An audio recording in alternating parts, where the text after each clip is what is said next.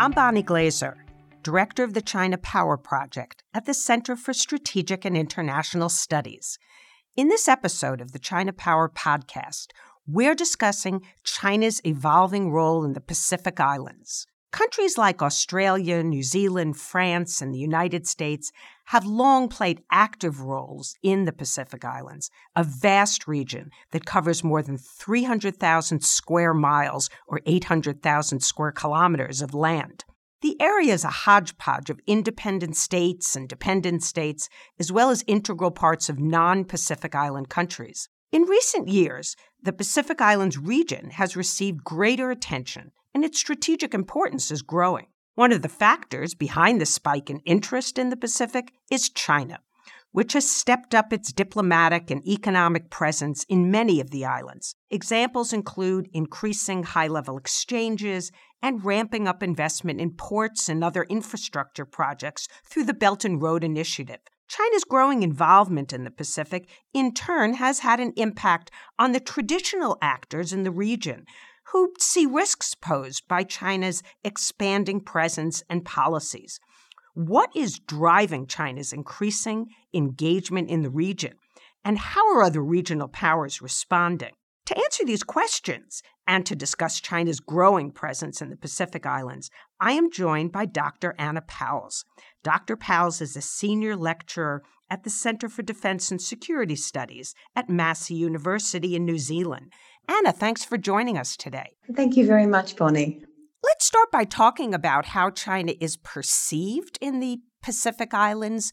What's China's reputation, and are views of China fairly consistent across the regions, or are opinions quite diverse across the different islands? Well, it really depends on who you're speaking to in the region. So China's reputation and Pacific views of China are, as you can imagine, fairly complex and certainly far more nuanced than is necessarily reflected in sort of mainstream media and academic and policy work.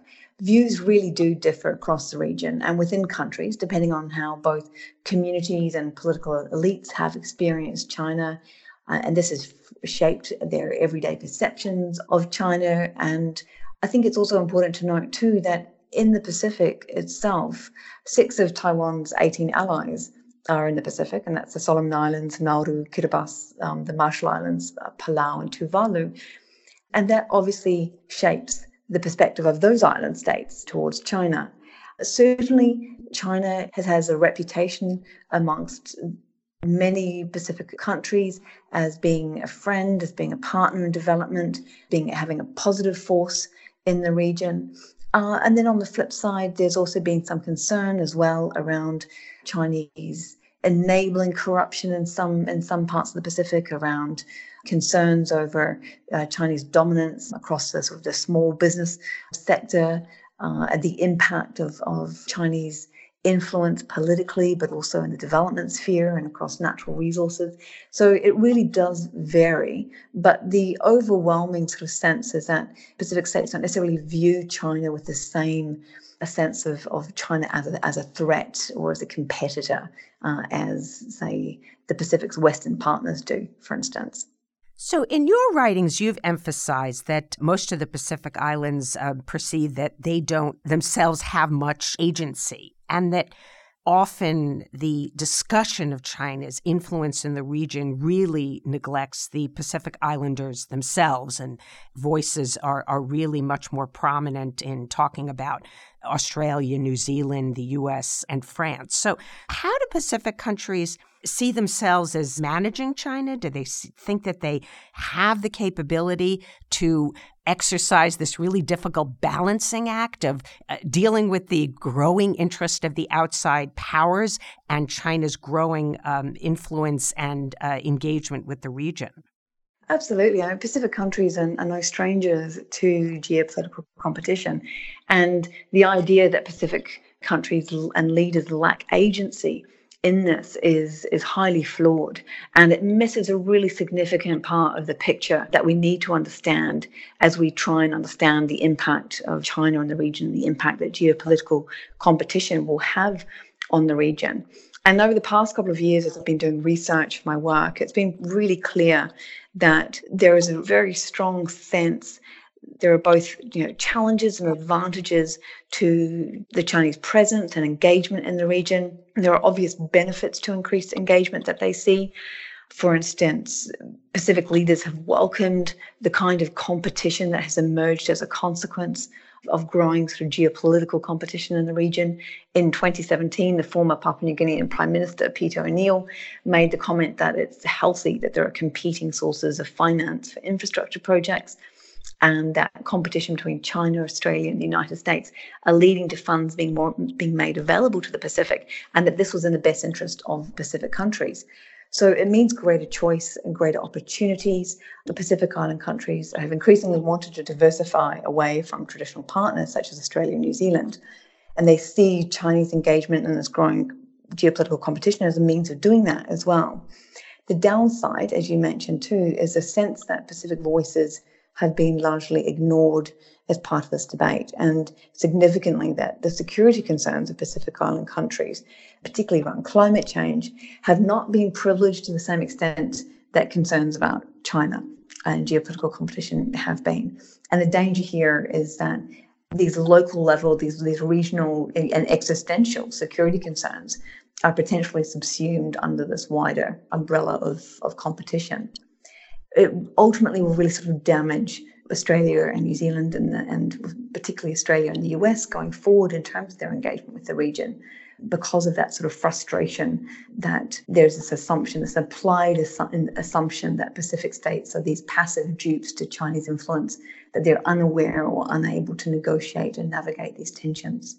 So the concerns about Chinese loans really around the world through this Belt and Road Initiative have been talked about quite a bit by U.S. officials and Australia officials and other countries in the region. Recently, there was a State Department official from the United States, Sandra Odrick. She's the Deputy Assistant Secretary for Australia, New Zealand, and Pacific Islands here in Washington. And she warned, quote, that there's a strong risk that these loans, of course referring to China's loans, have the potential to be exploited for political leverage to extract additional concessions. And we've recently heard Secretary of State Pompeo, when he visited the region, also talk about what is often referred to as China's debt trap diplomacy. Now, of course, we know China's loans and also investment started really before the Belt and Road Initiative in 2013, but it has increased. And these concerns probably aren't completely new. But I'd like you to talk about maybe how legitimate these charges are. Is the U.S. and, of course, also Australia correctly characterizing the challenges that China's increased loans and investment pose to the region? Are we missing opportunities? Well, I think certainly the debt trap narrative has really dominated a lot of the strategic anxiety around Chinese influence in the Pacific. But it's pretty clear that it misses some critical parts of the picture, actually. And whilst there are concerns, and these have been documented well by two academic colleagues, Matt Dornan and Rohan Fox, who have written extensively around Chinese lending in the Pacific and the argument that Chinese lending forms part of an intentional strategy by China to pressure Pacific Island governments, and that Beijing is being accused of excessively lending to countries that lack the capacity to repay these loans. However, what we are seeing, once the numbers have been unpacked a little bit more, is that whilst China does hold approximately around 12% of the total debt owed by Pacific Island countries, and in the case of Tonga and Samoa and Vanuatu, Chinese lending comprises over 1/3 of the total debt. And of those three countries, Tonga is most at risk, with 2/3 of Tonga's approximately sort of 240 million external debt, 41% of its GDP owed to China's Exim Bank. There are concerns around that. There are concerns around the ability to service their loans, particularly in the case of Tonga. However, we need to remember also that so far, China has not been able to leverage these economic relationships, to leverage their loans in order to pressure Pacific countries to support China on particular issues. The example that immediately comes to mind is when China sought to garner support amongst Pacific states for its position on the South China Sea.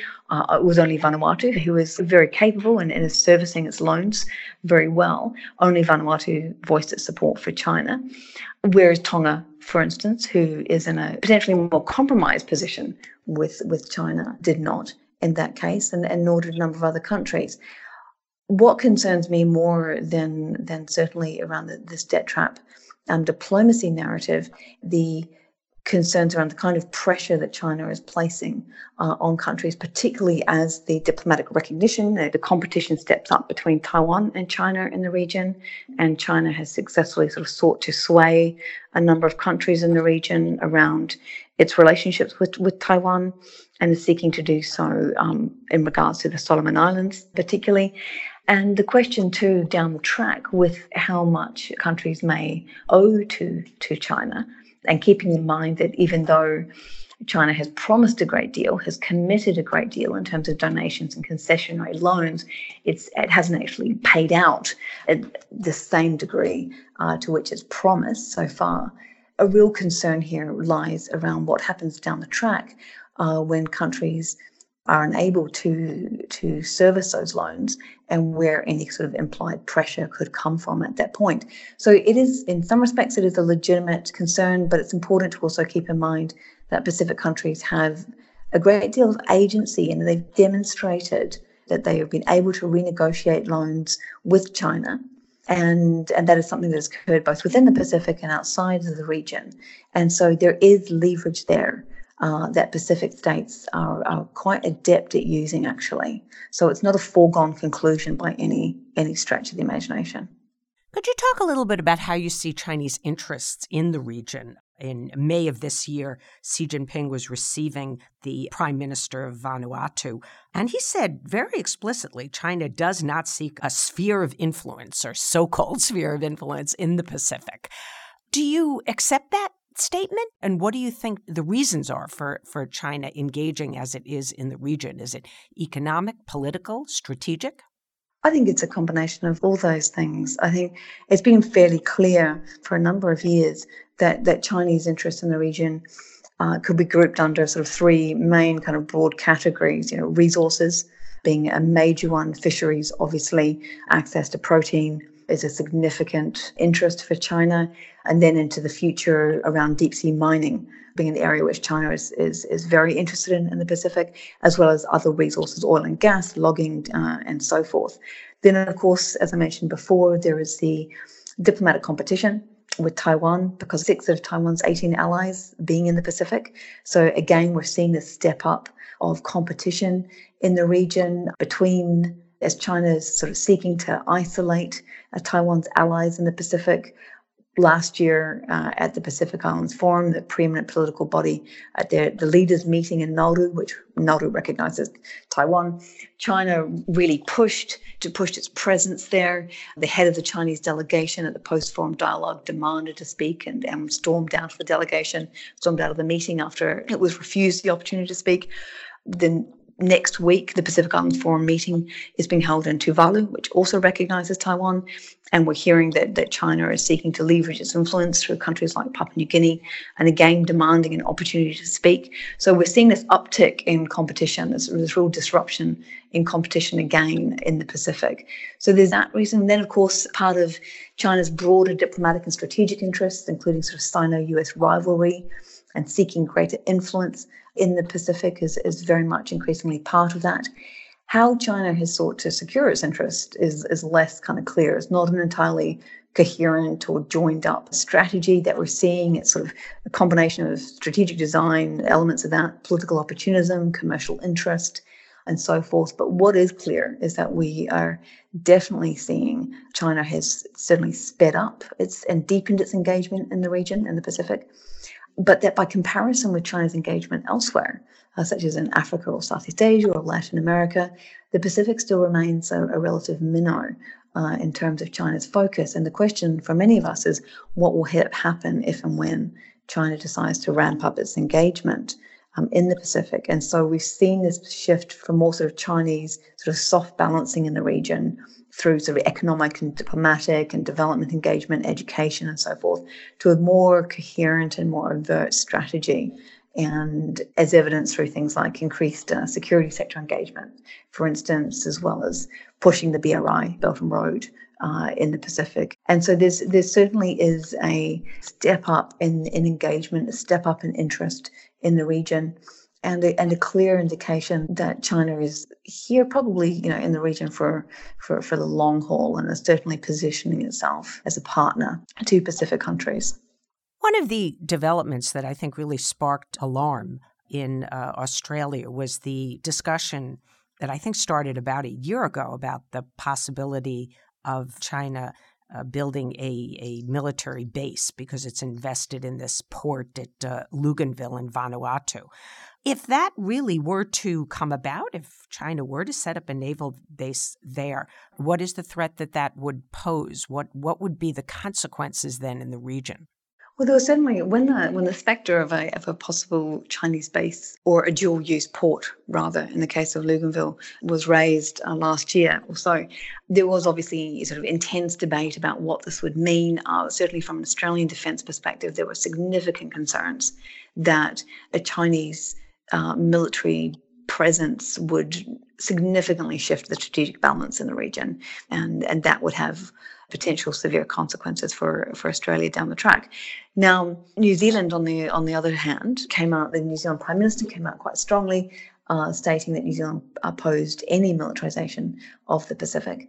And this conversation hasn't gone away at all. There has been discussion for quite a number of years, even prior to the case of Luganville Wharf, about the potential for a Chinese base, whether it be in Vanuatu or in Samoa or in Tonga. There's been an enormous amount of speculation around that. And it all ties back to concerns that the security orthodoxy in the region would shift significantly as a consequence of that, and that could potentially limit Australia and by extension New Zealand, both influence, strategic influence in the region, but also certainly in terms of any kind of sort of area denial operations that China might choose to engage in. Now, that hasn't come to fruition. And again, this was when the issue of the base came about. A number of Pacific Island leaders responded very strongly that they objected to this kind of foghorn diplomacy, that Pacific countries were sovereign states, and that they were, most importantly, were perfectly capable of making these choices and decisions themselves. And this is where some of this conversation is kind of not hitting the right mark here, that it's missing the fact that by any kind of foghorn diplomacy, sort of lecturing the Pacific on what it can and cannot do based on Western strategic interests, it's more likely to actually undermine those very interests in the first place. Now, the likelihood of a base, what is actually more interesting actually than necessarily a base being established, is the fact that the Chinese have been increasingly engaged in extracting citizens following natural disasters in the region. And as we see increased natural disasters, we are likely to see increased engagement by the Chinese military to extract their citizens. And whether or not through that we see an increase in military presence, I think is potentially there. But again, it's still a question which is speculative at this point. But there's no doubt that there is some interest in certainly developing some kind of logistical capability in the region. Do you think that Australia, New Zealand, and the U.S. are on the same page in terms of how they assess the risks that China poses in the Pacific Islands and then what to do about it? So we've seen Prime Minister Scott Morrison establish the $2 billion infrastructure financing fund. The U.S., Australia, New Zealand, and Japan are working together on development financing in the region. We have the electrification project in Papua New Guinea. Are all three countries sort of working in lockstep toward the same goal, or are there divisions between the three in terms of how they assess the problems and how to work together to address them? Well, I think it's natural to have a degree of divergence amongst all partners. But I also think it's incredibly important to also acknowledge that none of this happened in a vacuum. China's ability to sort of step into the breach in the Pacific and develop the relationships that it has and to establish the degree of influence it has is largely due to the fact that Australia, New Zealand, and the United States neglected the Pacific for a number of decades. And now in sort of stepping up in this policy dash for the Pacific that's occurred since 2017 with the Australian step up, the New Zealand Pacific reset, US re-engagement and so forth, there's a great deal sort of policy on the run happening. And whilst projects like the electrification project are highly significant projects, why wasn't that done before? Why wasn't that on the cards before? Did it just take China and the so-called sort of the threat of China in the region to galvanize this kind of action? There are obvious divergences between the three countries. Obviously, Australia's stance on climate change is enormously significant in terms of its credibility in the region, and we're likely to see that play out very strongly at the Pacific Island Forum meeting next week in Tuvalu. And there's also the question of the need for greater coordination amongst Australia and New Zealand and the US, but also even more importantly, what the Pacific countries are calling for is to engage with them directly, to not be having conversations about the Pacific or over the Pacific and not actually engaging with them directly. What has frequently not been recognized that the Pacific Island countries had been driving a very robust agenda of their own for a long time. And many of the strategic conversations that are happening at the moment fail to recognize this. And in failing to recognize this, they are undermining, it is directly undermining the objectives of Australia and New Zealand and the US in the region. So what needs to happen, as well as a conversation between those countries about shared interests and how to go about achieving that, even more importantly, is engaging with Pacific countries and actually speaking to what their concerns and what their priorities are. And that will actually be a far more successful strategy than if they are actually ignored. Well, Secretary of State Pompeo was just in the Pacific Islands and apparently made the first ever visit by a U.S. Secretary of State to the Federated States of Micronesia. I hope that he was a good listener when he was there, but he was also conveying messages. What do you think his message was, and how do you think it was received? Well, I think, again, we've seen a lot of first visits over the past couple of years from US and Australian officials to the region. There is a degree of cynicism amongst Pacific Island countries that this sudden uptick in interest is purely driven by China. And Secretary of State Pompeo made the statement there that he said something along the lines of, pleased to announce that the US has begun negotiating on extending the compacts of free association. And critically, he states that because the compacts sustain democracy in the face of Chinese efforts to redraw the Pacific. So once again, we have this framing of the relationship of those compact states with the US in terms of China. The question for the compact states is, are their concerns necessarily being listened to? Concerns around self-determination, concerns about the militarization of their islands, and how well reflected are their concerns in these discussions. So yes, there's a whole lot of new interest, but from what I hear, there are some strong concerns that the concerns of the compact states are not necessarily actually being listened to, because once again, the relationship is being framed in terms of a security threat. Could you leave us maybe with some suggestions of what you think steps are that should be taken by New Zealand, Australia, the United States in order to not really counter Chinese influence, but to strengthen the ability of Pacific Island states to manage their relations with China? I think you've hit on the point here that it's not about countering China in the region, and for some time there was a sense that there was a competition, and that's certainly not what Pacific leaders want. They have consistently called for greater cooperation between all partners in the Pacific. But given that there are credible concerns that do need to be addressed as well, and one of the things that when I've been asked this question in DC and elsewhere is the need for much smarter, sustained and more consistent engagement and diplomacy, and fundamental things like deploying diplomats with language and cultural skills, framing and developing policy that is clearly about sustained and consistent and committed engagement with Pacific states beyond China, irrelevant to China in many respects, that amplifies and addresses Pacific concerns, starting obviously with issues like climate change, with the issues raised in the Boy Declaration of 2018, and really demonstrating long-term commitment. The phrase that I've heard used around the region quite a lot is that all this new engagement from Australia, New Zealand, the US, and the UK, and so forth, is like old wine in new bottles.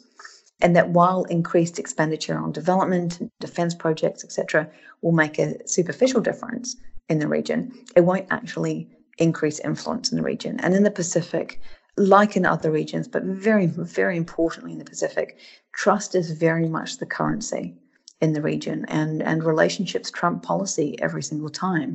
And that means that countries have to be in there for the long haul and have to be able to demonstrate that they're in there for the long haul.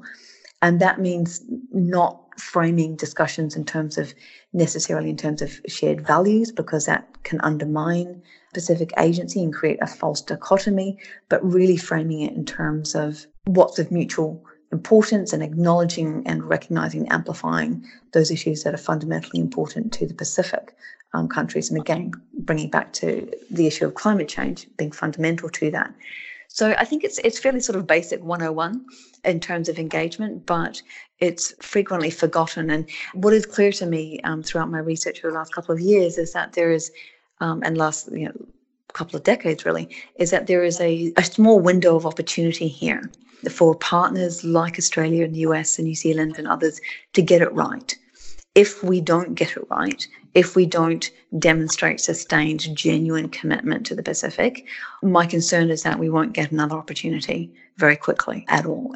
And so there is that small window of opportunity and a big risk of failing to actually deliver what the Pacific are actually calling for. And that means that this cannot just simply be framed in terms of China, and needs to be far more in-depth, genuine, sustained commitment than we've seen in the past, certainly. Excellent advice, and I hope that policymakers take it in both of our countries and other actors in the Pacific Islands. We've been talking with Dr. Anna Powles, who is Senior Lecturer at the Center for Defense and Security Studies at Massey University in New Zealand. Anna, thanks so much for joining us today. That's my pleasure, Bonnie. Thank you very much for having me.